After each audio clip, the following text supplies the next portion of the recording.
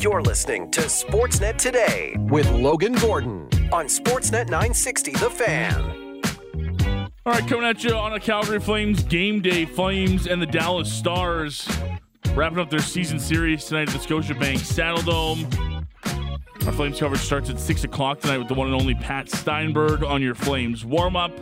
7 o'clock, Derek Wills and Megan Mickelson on the call right here on your home of the Flames, Sportsnet 960, The Fan. We are live in the Doug Lacey's Basement Systems downtown studios right now. For our friends at Doug Lacey's Basement Systems, cracked foundation, bowing foundation walls. They have a simple permanent solution to stabilize your foundation. Contact Basement Systems. They are all things basement-y. Visit dlbasementsystems.com. Hour one in the books, including checking in on a game day for the Calgary Flames, where Jacob Markstrom will get the start in goal. We heard from Ryan Huska, Blake Coleman, and AJ Greer. If you missed any of that, check it out on the Hour One podcast, wherever you get your favorite pods. But right now, kicking off Hour Two, taking a look at the opposition and getting to double dip a bit on this one too. First of all, very happy that we get to chat with Saad Yousuf from The Athletic, covering the Dallas Stars, the opponent tonight for the Calgary Flames. But it's also Thursday night football, Saad, and we got the Cowboys and the Seahawks, so I get to double dip on topics with you. How are you, man? I'm doing great. How are you guys doing? We're doing awesome. You have the two-screen thing going tonight. Where is the focus for an athletic writer who covers the Cowboys and the Stars on a double game day? Well, it'll be one screen because I'll be at the Cowboys game at AT&T Stadium, and I'll be keeping an eye on the Calgary game as well. So one screen, but yes, it'll definitely be attention divided for sure. I do want to talk to you about the Dallas Stars, the opponent for the Flames tonight, but I can't miss the opportunity to ask you about tonight's game. Feels like a big one for the Cowboys, who have, I guess, kind of been painted as a team that hasn't beaten anybody of substance this year, despite having an 8-3 record. Does it feel that way covering this team right now, Saad, that they've been good, but they don't have a track record to prove it?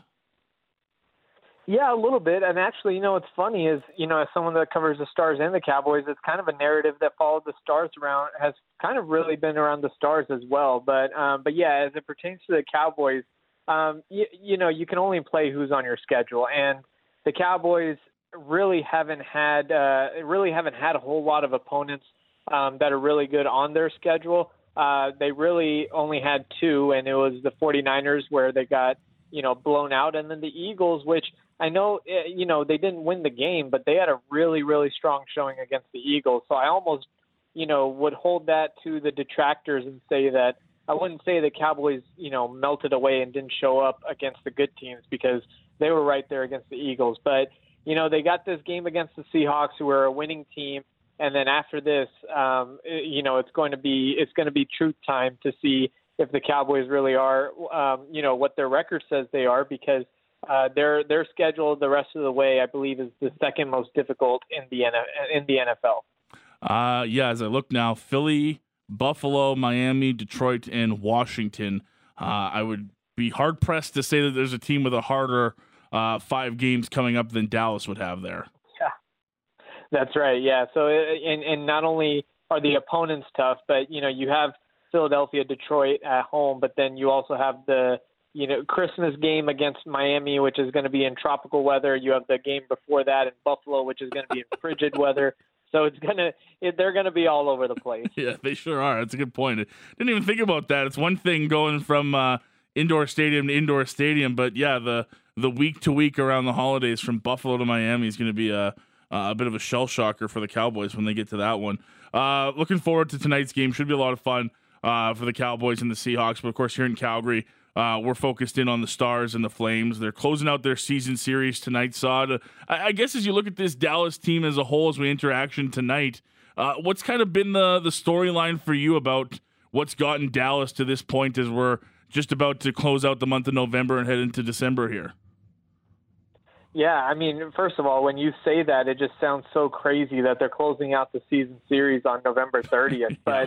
But yeah, I mean, for the Stars, it's been a lot of relying on their goaltending and defense, but not to the extent that they have in the past, or they did against Calgary a year ago or a year and a half ago in the playoffs. It's not that the offense hasn't showed up, but it's interesting because the offense has kind of just been in flux. The power play was absolutely atrocious for the first month of the season. I mean, it was one of the worst power plays in the NHL, which is crazy to think after they were a top 5 unit last year and made very little personnel changes on the units. But then the top line also kind of got off to a slow start. They weren't bad, but they weren't their usual, elite selves. But while the top line of Robertson, Hintz, and Pavelski is figuring things out, Matt Duchene has been an absolute, find for the Stars. It's incredible that they got him on a 1-year, $3 million deal in free agency because he has been maybe a top 3. He's been one of their top 3 forwards, but maybe even their top 1 or 2 most consistent forwards this season. And so with him, centering that line with Tyler Seguin, Mason Marchment, that line has been the best line in Dallas this season consistently. And I'm sure you guys are well aware, the fact that you have Robertson, Hintz, Pavelski, and there's another line that's better just tells you the kind of depth they have in their top 6. And I believe that top 6 doesn't even include a guy that has done some damage against the Flames this year, and that's Wyatt Johnston, who at 20 years old is closing in on 10 goals in his first 20 games this season. He's been outstanding for Dallas.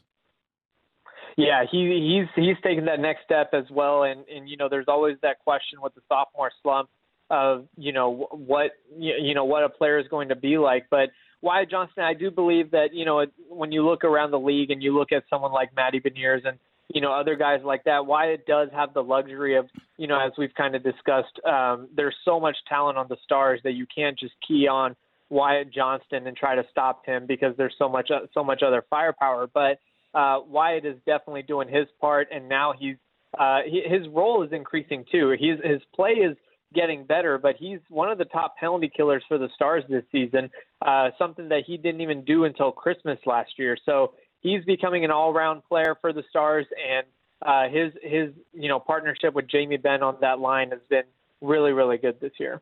And I imagine, too, having the veteran presences around that we've talked about, and even bringing in Matt Duchene, who, like you mentioned, has been red hot for them this season, but that also kind of, as you know, Sud, puts Wyatt Johnston maybe in some more favorable matchups as well, knowing that he doesn't have to center the second line if you want to in Dallas. He can maybe take advantage of being a better third line against other teams. Yeah, for sure. And, it's kind of funny because he still lives with Joe Pavelski. And if you remember back in the day in San Jose, that was kind of Pavelski's thing too, where, he was on the third line, but it was one of the better third lines in the NHL. And I think, I don't have enough of a pulse on the rest of the league off the top of my head to know if, Ben Johnston and Dadonov is one of the best third lines in the league. But, it's got to be up there because, as you said, Wyatt's been playing well. And by the way, another side benefit of all of this is that Jamie Benn has kept playing well as well. I mean, last year he had a really redemptive year, but there was a lot of talk of, is it a fluke? Is it just kind of, a 1-year thing? And he's been really good along with Wyatt Johnston. So that matchup for Wyatt, like you said, against the other team's depth players, whether it be their defensive pairs or forwards, has been really productive for Dallas.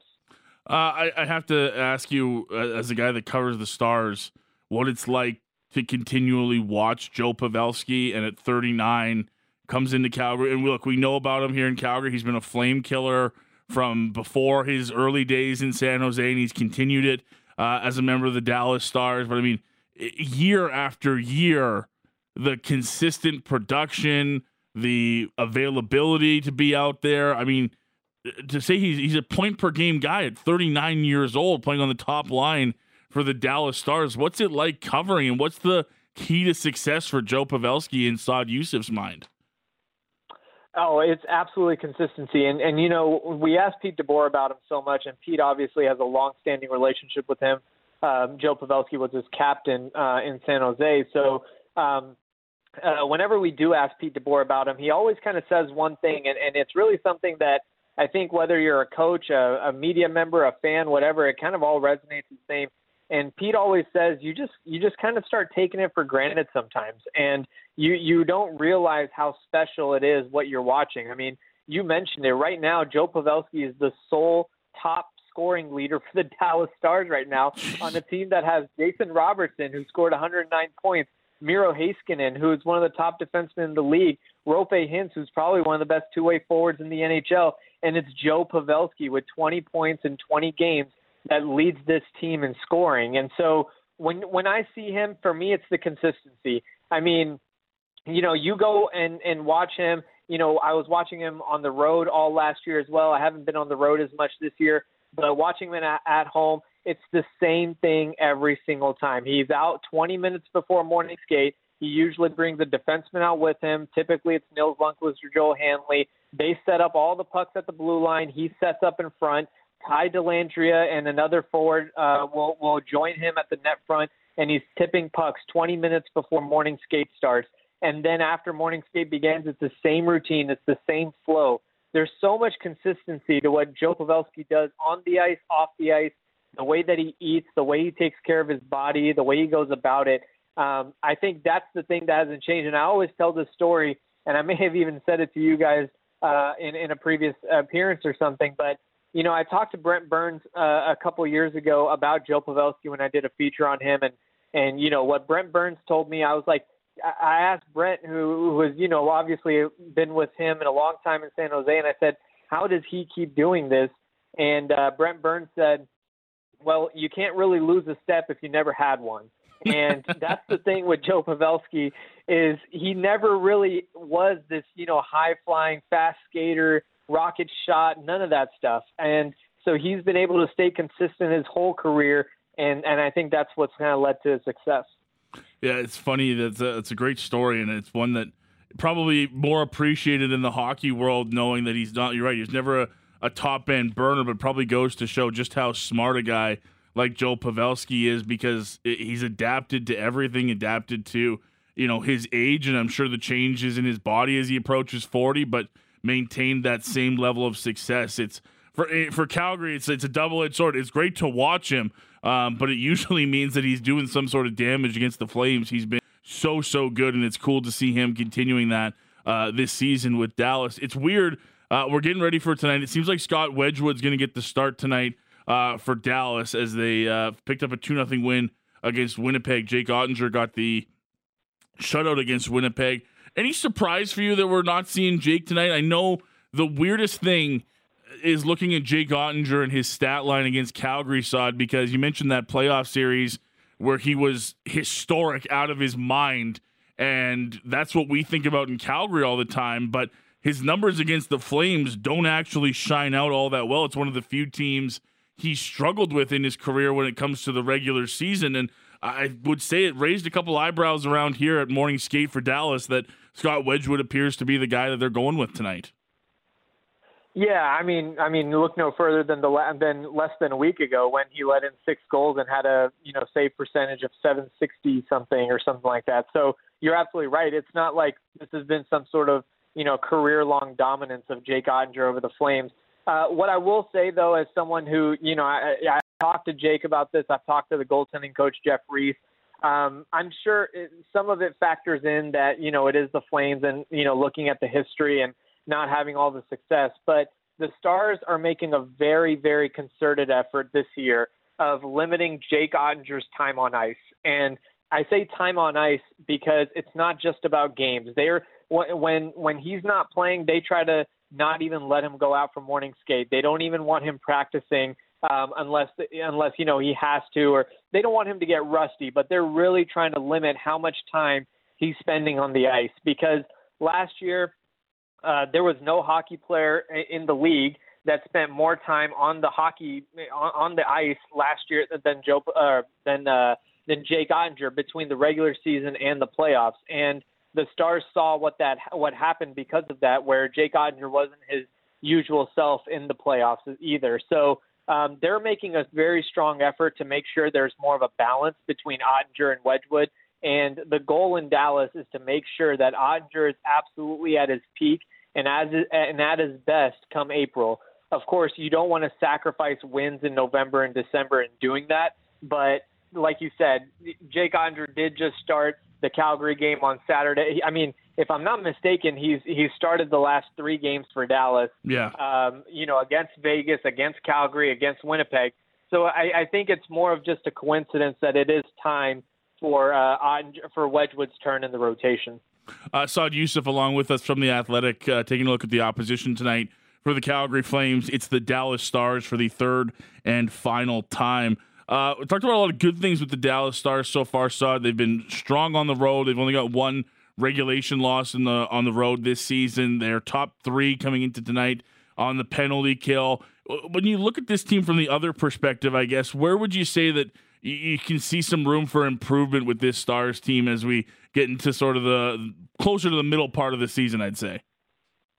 Yeah, I mean, there's definitely a few areas that come to mind. I think, first of all, like I said, they definitely want to get more from Jason Robertson, which, again, is kind of crazy to say. He's 19 points in 20 games. He's not having a bad year, but at 5-on-5, he's really been struggling. A lot of his points have come on the power play. So Jason Robertson is definitely a player they want to get going. The other thing is that the Stars have really struggled this year to put together 60 minutes. And, again, look no further than the Calgary game less than a week ago. And if you look at, what the Stars have done for the first, I want to say, 15 games, they just could not get off to a good start. Their first periods were terrible. They were one of the worst teams, to open a game. And then all of a sudden, 2 weeks ago against Colorado, they get off to a 3-0 lead and lose 6-3. Then the same thing happens against Calgary. They get out to a 4-2 lead, lose 7-4. So for the Stars, they really have to figure out, putting together 60-minute games consistently in the NHL. Pete DeBoer talked about it. It's not easy to do. So it's not that they need to put together complete 60 minutes of dominance throughout, but they can't just have complete no-show meltdowns, whether it's at the start of games or late in games.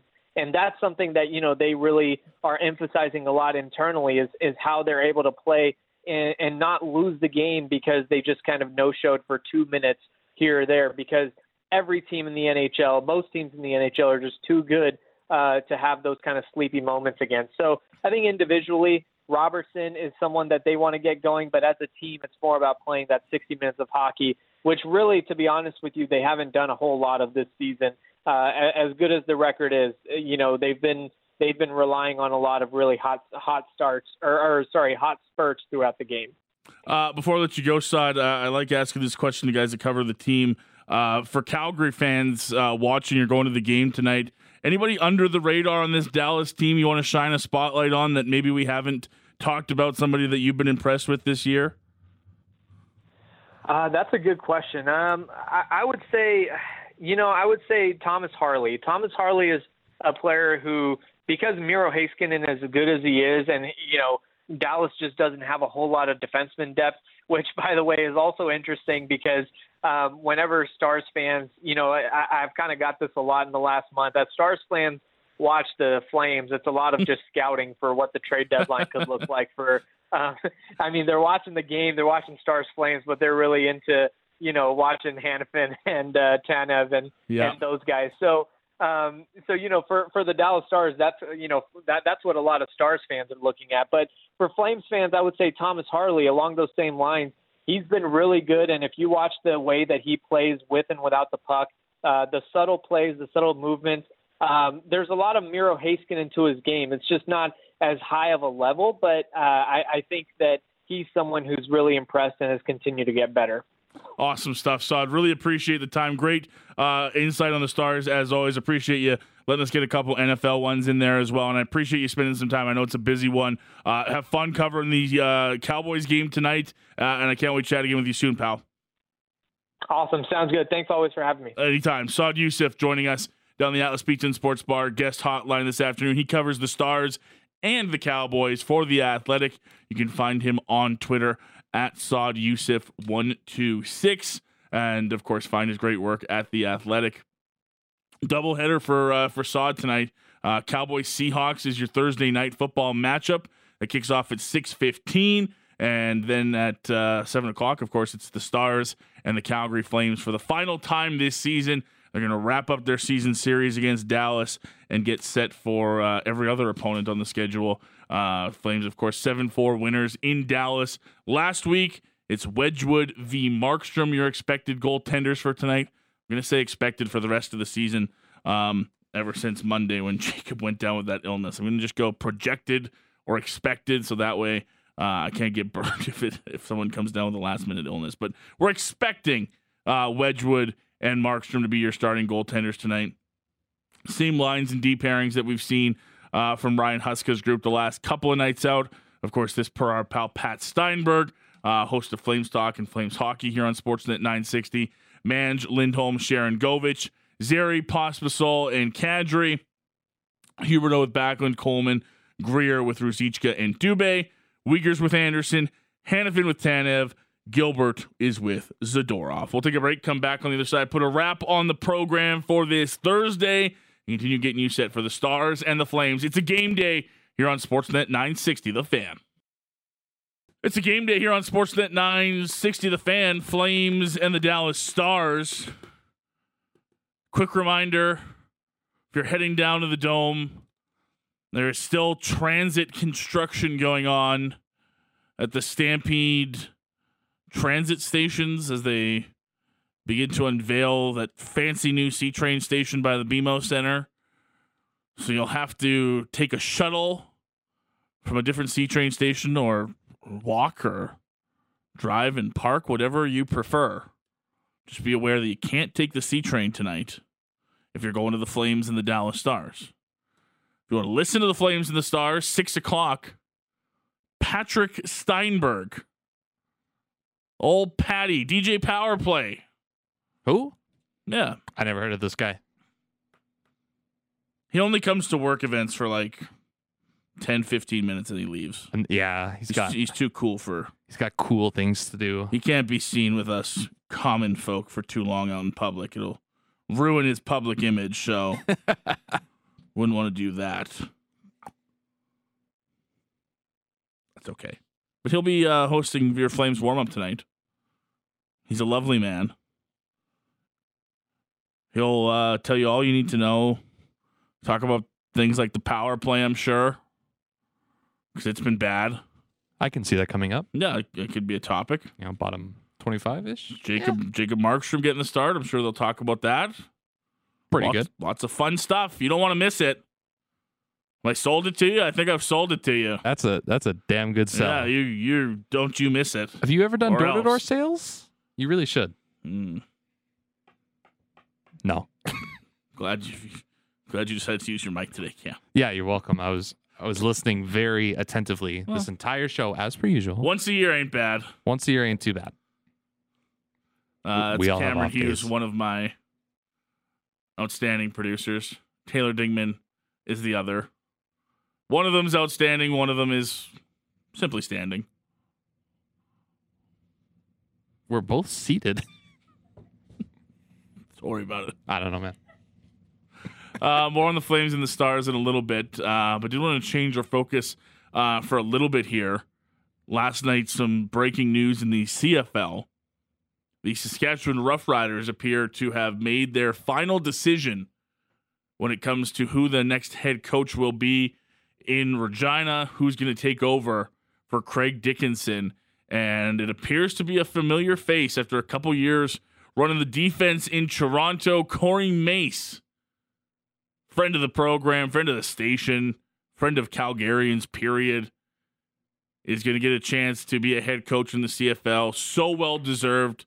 Still waiting for the official announcement, but all the insiders, Arash Madani, Justin Dunkel, we'll hear from in a moment. Farhan Lalji, they've been all over it last night. And really, really excited for Corey. This is a well-deserved opportunity. I think this is a slam dunk hire for the Saskatchewan Roughriders who need a culture reset, need a guy that can come in and command respect in that locker room. And Mace has done it all from time in the NFL to the CFL as a player. He's worked his way up as a coach. He's been respected along the way, and I think he's going to do a hell of a job in Saskatchewan. I'm hoping that we're going to get to chat with Corey next week sometime once the official announcement has been made by the Saskatchewan Roughriders. But for now, We're just dealing with the fallout of that soon-to-be announcement. And our pal Justin Dunk from 3 Down Nation, who was on this story from the beginning, joined our pal Patrick Dumont, hour 4 of the Big Show. Wherever you get your podcast, you can find that. Google, Amazon, Spotify, or your favorite podcatcher if you want to listen to the whole thing. But Justin joined Patty to talk about the fallout of this decision, how it happened for Corey Mace to get the job, a bit on Buck Pierce, who appears to be the runner-up in this scenario. Of course, looks like he'll remain as the offensive coordinator for the Winnipeg Blue Bombers, but this will no doubt set a bit of a trickle-down effect across the CFL. But that's where they started this conversation. Justin Dunk, 3 Down Nation, and our pal Patty Dumas from the Big Show on Corey Mace and the hiring process for him to become the next head coach of the Saskatchewan Roughriders. It was a situation where there were 2 finalists, Buck Pierce and Corey Mace, and I don't think you could really go wrong with either one. I mean, we still have to see how Mace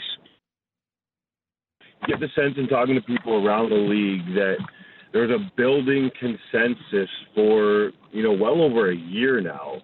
But Mace was ready for this. So people believe he's ready to lead a team, and he's kind of done everything, I don't want to say right because that's a bit cliche, but to be prepared for this moment. So I absolutely think the Riders hit a home run here, getting Mace to be their head coach. You get, sounds like Mark Mueller, Calgary's offensive coordinator, spent time obviously in Regina as a Regina Ram quarterback. He's a hometown boy as well. Sounds like he's going to be the Corey Mace's offensive coordinator.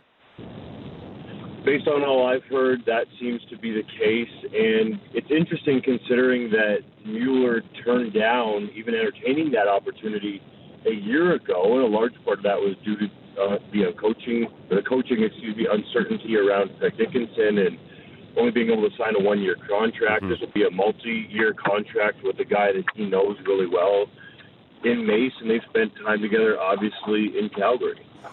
So now that the coach is in place, what has to be number one priority in righting this Riders ship? Obviously, it's been last 2 years not gone great. You're hosting the Grey Cup you got last year.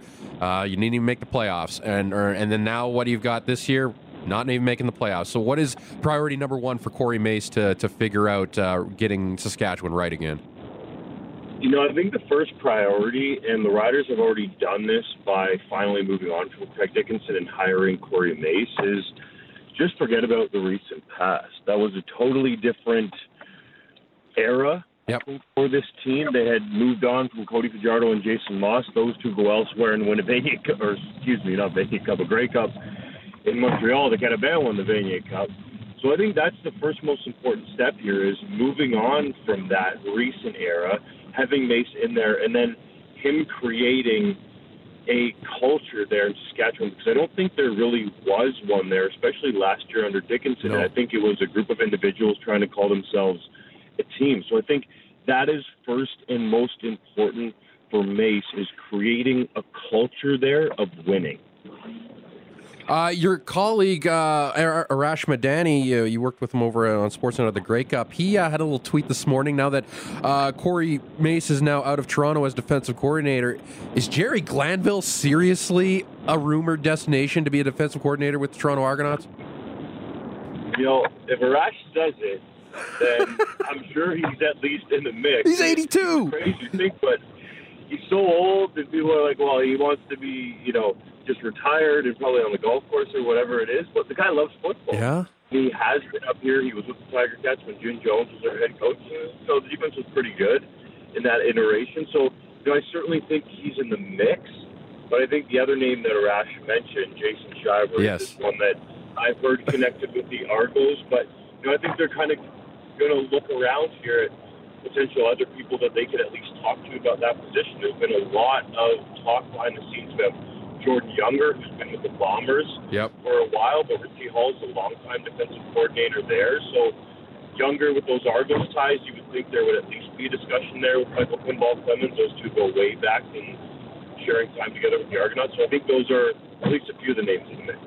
Yesterday, some news as well that out in Victoria, they'll be hosting Touchdown Pacific. The BC Lions hosting the Ottawa Redblacks. This is just, a part of the CFL's campaign to get football from coast to coast. What can you tell me about this Touchdown Pacific? I really like the idea here. There was some feedback on social media when the league announced this that, Randy Ambrosie says he wants to take this game all around the country, and he's not going too far away from Vancouver where the Lions are based. But I do think this is important because it's much different for those people in Victoria out on the island to take the ferry over and get to a game in Vancouver and have to go do all that stuff, whereas you bring this game to them in that community. I think this is a great initiative from the CFL. They can expand that stadium out there, I think, to around 10,000, if not more, with standing room on the island. And I think it's a great initiative for the league. I would like to see them perhaps have some other one-off games in other parts of the country to show their game off. I know teams don't want to give up a home game too easily. This still technically will be a home game for the BC Lions, but I think it only makes sense to move games around like this and introduce your product into a community that hasn't seen it live up close and personal. Is this more of just like, hey, we want to get football down on the island? Is this kind of like BC Lions want to make Vancouver Island their market, or does the CFL think, hey, as a team in Victoria down the line, maybe makes sense? I don't know if the CFL is talking about that right now. I mean, Randy Ambrosie seems more infatuated with Halifax, and he's been talking about Quebec City for a number of years. And unless he knows something I don't know, and he very well could, I don't think that's going to happen in the distant future. Yeah. But in terms of the BC Lions and Victoria, I think it's about them expanding their market, making the people on the island feel like they're part of this Lions fan base. And with the Atlantic Canada, like obviously not going out there next year for Touchdown Atlantic, they still want to get something done, obviously with the mayor and Halifax, but it's going to be on the city's terms, right? Not the league's. Yeah, it needs to be on the city's terms and potentially St. Mary's University's terms, and just the way that Atlantic Canadians work. It needs to be on their terms. And Ambrosie has talked about multiple times in the media that they're in talks with a very interested investor. But he's also said, it might be time to fish cut bait. I think that fish cut bait line is just to try to put some public pressure on the people of Halifax. But here, Mike Savage doesn't care. He's running a pretty good city right now that is booming in terms of people moving into that city and wanting to live out there because the cost of living is much more affordable than some other places in Canada. So he's not focused on building a CFL-specific stadium out there either. I do think there is a way to get it done out in Halifax. If you have an interested owner, St. Mary's, I think, would welcome the opportunity to use their stadium there that's in a pretty decent spot. Then you have the Wanderers grounds out there as well. So the CFL is certainly interested, but it has to work for all parties involved to go forward. In Winnipeg, Kyle Walters, he's signed a contract extension, keeping him in place as GM for the Bombers for the next couple seasons. What are going to be the tasks awaiting him? I know Mike O'Shea mentioned that a couple players might be leaning towards retirement here. Yeah, I think that we'll have to wait and see on that. Walters was asked about that as well and said, especially after losing a second straight Grey Cup with some of these veteran players that are getting up there in age, it might be very frustrating, and the emotions can run high. And you think, I don't want to be done with this game. But when you look at it, if the Bombers can keep this core intact, and I think they have some younger players that are coming along. Everybody refers to Winnipeg as being the oldest team in the league. I actually think it's a pretty good mix of sort of young, middle-aged, and guys that are older in the football team. If they keep this group together, there's a group that still is good enough to win the West Division, and they've lost these last two breakups by a total of 5 points. Yep. 5 points.